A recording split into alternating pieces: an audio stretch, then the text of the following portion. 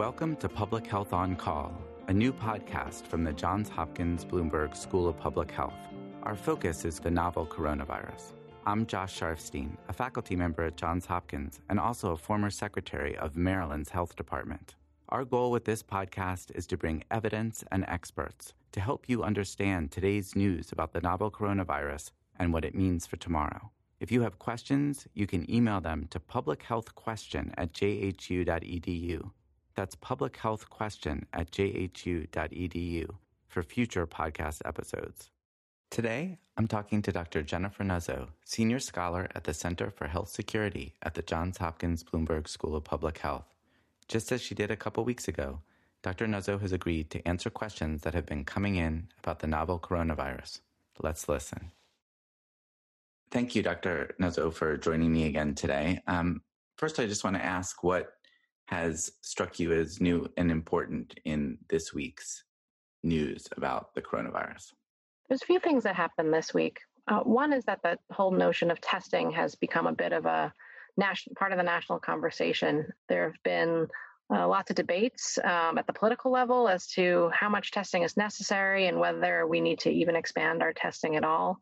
It was frequent subject of President's coronavirus task force meetings. We heard stories of governors trying to import tests from other countries and a president unhappy with that. So testing this week has been an interesting conversation in the political realm. And what's your view on that? Are we doing enough testing in the United States?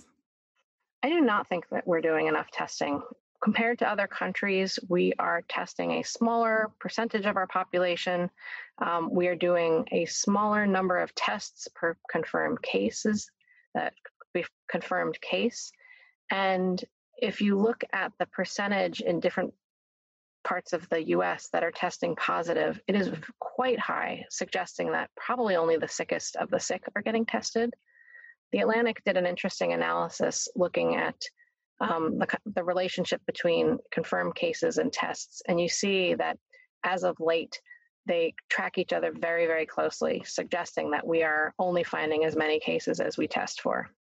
Interesting. What do you make of the fact that some governors are moving pretty rapidly to open, some as soon as this week with, barber shops and beauty salons and other places like that where social distancing isn't really possible? Yeah, so it, again, also comes back to testing. And my concern for states is, first of all, do they really know what level of infection is occurring in their communities? And in order to know that, they have to be doing fairly aggressive testing. If they're in a situation like many places are, where the majority of the people who are sick are not able to be tested, then if they're only looking at their case numbers, they're getting a very possibly wrong view of how much illness is out there. Secondly, if they are to make decisions about reopening, it should be because they have a sustained decline in a variety of different data streams. So not just their confirmed cases, but their percent positivity, the percentage of tests that are coming back that are positive. They should have confidence that they're seeing this throughout their state and not just clustered in a few areas, ignoring others. So there needs to be a much more nuanced assessment of when it may be time to think about releasing the measures. And then when they do get to that point where they do feel confident, it has to be a really deliberate and stepwise approach, because the social distancing measures that are put in place do not stop the spread of the virus. They're not a cure. They are a pause button that allows us to try to slow the spread enough to have a next phase. And the next phase has to have resources and a strategy in order to deal with the new cases that will arise once the measures are released. So things like contact tracing, incredibly resource intensive, but quite important for COVID-19. Being able to test anyone who is sick and possibly thinking about testing high-risk groups that aren't sick. So there's a lot of resources and plans that need to be put into place in order to do that. And then even if those are in place, which businesses we reopen, I think, is something that's worthy of conversation. In my view, probably hair salons represent maybe one of the riskier environments because you're standing very close to somebody, potentially being exposed to them, speaking to each other closely over, for women or for people with more complicated hairstyles, it could be hours. So anyway, I really think that they need to take a very cautious and evidence-informed sort of rational approach to thinking about which businesses can reopen. Let me now turn to the questions we've been getting through Public Health Question at jhu.edu. Are you ready? Yep. Okay, so one question has to do with these studies coming out of California, one in Santa Clara County suggesting maybe 1.5% of the population has been exposed to the coronavirus, and one in Los Angeles suggesting maybe 4% have been exposed. What do you make of those studies? So first of all, I think the idea that there are many more cases out there than show up in our surveillance numbers is probably not controversial. I also think that serology is really an important tool that we need to figure out how to use so that we can get better estimates of what proportion of our population is already infected. Right. And these studies were based on serology, antibody testing. Basically. Right. That said, I don't think a lot of detail has really come out about the studies fully. But as for the actual studies themselves, I think there are some initial questions about how they calculated these percentages and whether these percentages can be applied to the population at whole. If you're going to sample a small portion of the population, you need to do that in a very careful and well-planned way in order to be able to generalize your findings to a larger population. And I think there have been some questions about the approach taken. Often it's hard to test the way you want to because of resource constraints. So I think there are some overarching questions about these studies and whether the results truly generalize. But an important point to make is that some people want to look at this study and say, wow, so many people already have it. We're probably good to go. There's immunity in the population. We are less worried or less concerned about the future spread of this disease as a result. What do you think about those conclusions? I think that is not what I take from them. I think all of the serology studies that have been done to date have come back with percentages that are interesting to learn about, but certainly not reassuring from a future disease burden perspective, meaning that I think all of them so far indicate that there's still a whole lot of people who haven't yet been infected. Right. So even if you were to take these on face value, it'd be like more than 95% of people are still unexposed and potentially at risk, which means there'd be danger in just opening right back up. Right. And one thing we don't know in terms of some of these studies, they really do range in their results, and the technology for doing these tests can vary. And there are still questions around how to interpret the results. So I think this is still just very early area of research, an important area of research, but we shouldn't overinterpret results from these early studies. Got it. Next question. Many viruses have come from bats, but bats are immune to them. Can we learn something from bats that would help us fight the virus in humans? Yeah, I think it's really interesting. And I know there's a community of wildlife biologists and vets and other animal health experts who do study bats for that reason. It's not just coronavirus. There are other viruses like Nipah that are associated with bats. And so I think it's important to study bats, not only to understand what future diseases we may need to anticipate, but also if there are protective effects in bats, could that be applied to humans? I think those are really important areas of research. Great. Here's a question from someone who wrote, I sometimes get an allergic cough in the spring and fall, but my daughter is just recovering from COVID-19. How can I tell whether my occasional cough is allergy or COVID? So this is a really difficult thing, and I think it's hard for people to know for certain whether they have it based on symptoms, because though there are some common symptoms, if you read different case series of people who have had COVID-19, it varies between individuals. So as a contact of a known case, you should be eligible to be tested. And I think that's the best way to know for sure. We know that some people who are infected have very mild symptoms that they may not even notice. And so certainly until you're tested, you should not go out and expose other people. But I think if you have been exposed to someone with the virus, I think it's a reasonable idea to try to be tested. if that's available where you are. We know that testing constraints in a lot of the country is such that they don't want people to come and get tested. They don't have the resources to do that, and they would prefer that people just sort of self-treat. And if that's the situation where you live, then I think, staying home and trying not to expose others in the home until your cough goes away. It's tough though in the spring with allergens, and particularly if that lingers. And I would consult a medical professional specifically on that. That sounds like good advice. But just to clarify one thing, if somebody is exposed but doesn't have symptoms, then they really should be quarantined for 2 weeks, no matter what their test result is, because they could be incubating the virus with a negative test for a while there. Is that fair to say? In other words, if somebody is exposed, they may test negative, but then the next day actually start expressing the virus.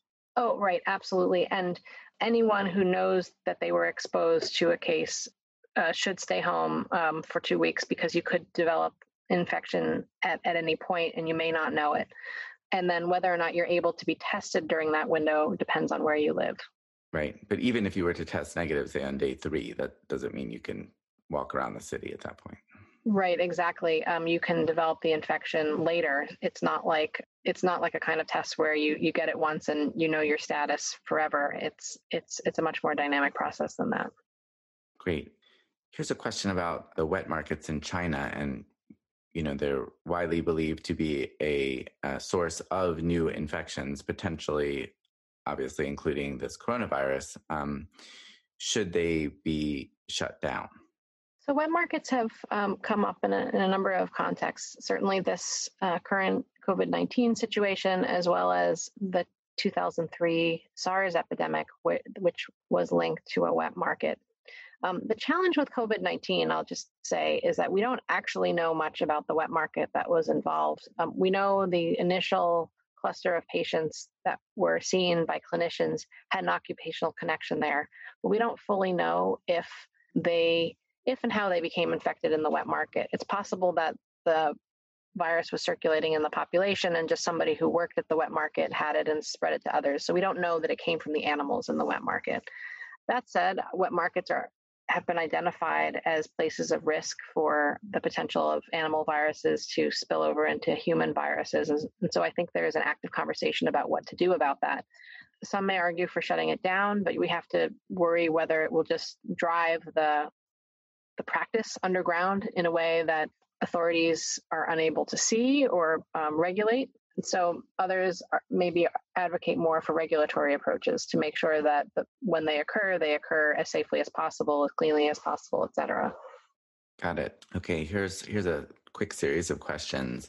Can the virus move on one's skin independently? If it lands on your arm, can it crawl somewhere without your brushing or blowing it? Fortunately, viruses cannot crawl. And if you think there's a virus on your arm, the best thing to do is to try to wash it off with soap and water. Great. If it lands outside of your nose, could the wind created by walking move it to inside of your nose? It seems unlikely to me. Chances are if it lands, it's a droplet. It'd have to be quite windy to move that droplet. But again, if you think it's there, first of all, you could even just wipe it off with something, or ideally wash your face. And this question finally ends with, what about brushing it off with your hands? That's probably the last thing I'd want to brush it off with. And if you did, I would probably try to use a part of your hand that you're not likely to then touch your eyes, nose, or mouth with. But, maybe a sleeve, and then remember to wash your shirt, something like that. Got it. Do healthcare workers, if they have contact with infected patients, have to quarantine themselves for 14 days? So it depends on the policy of where they work.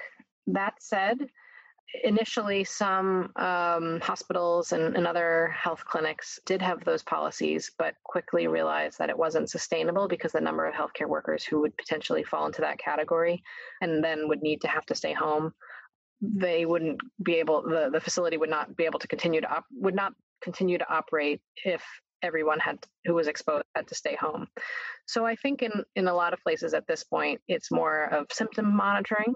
And if there is an exposure, to potentially use a mask or some kind of personal protective equipment to prevent any incubating virus from being spread to others in that period before they may develop symptoms or even if they don't develop symptoms. But it may be that testing is helpful in some of these situations. Yeah, I mean, in an ideal state, I think we would be doing a lot more surveillance of health workers just to monitor their exposures and subsequent infections. That has been limited by the amount of testing that's available. But I think if we get to the point where more testing is available, then we should potentially consider, more regular testing of healthcare workers, even absent symptoms. So we got an email from a dietitian who wanted to know about the height and weight of those who have contracted COVID-19. Is there any information about that question?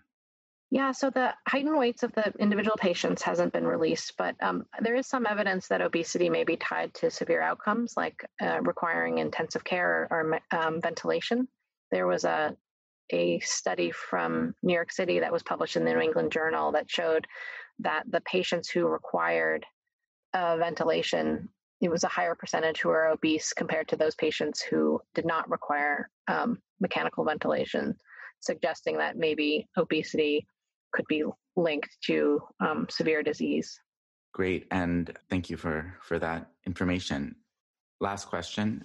Can you explain why some people are asymptomatic, but other people get symptoms and in fact can get quite ill? And is that difference really important to understand to figure out what a treatment might be? I wish I could explain why that happens, but we don't yet know. It would be very important to know, one, because it might help us improve our surveillance for the virus, but also it might help us better understand how we can protect people from the virus. If there are characteristics on the host side, maybe those are things that could be developed into future treatments. Or if there are characteristics on the virus and the exposure side, maybe people are exposed in certain ways and that makes them more likely to become symptomatically ill. Perhaps we could learn how better to protect people with that knowledge. So I think this is a really interesting and a very important area of future research, but we don't right now know why some people never develop any symptoms and some people get severely ill. Well, thank you so much, Dr. Nuzzo. I think every time we talk, we learn both what we now know and what is still outstanding, such as important questions like that one. I really appreciate your taking the time. Thanks for having me. Thank you for listening to Public Health on Call, a new podcast from the Johns Hopkins Bloomberg School of Public Health. Please send questions to be covered in future podcasts to publichealthquestion@jhu.edu. This podcast is produced by Josh Sharfstein, Lindsay Smith-Rogers, and Lamare Morales. Audio production by Niall Owen McCusker and Spencer Greer, with support from Chip Hickey. Distribution by Nick Moran. Thank you for listening.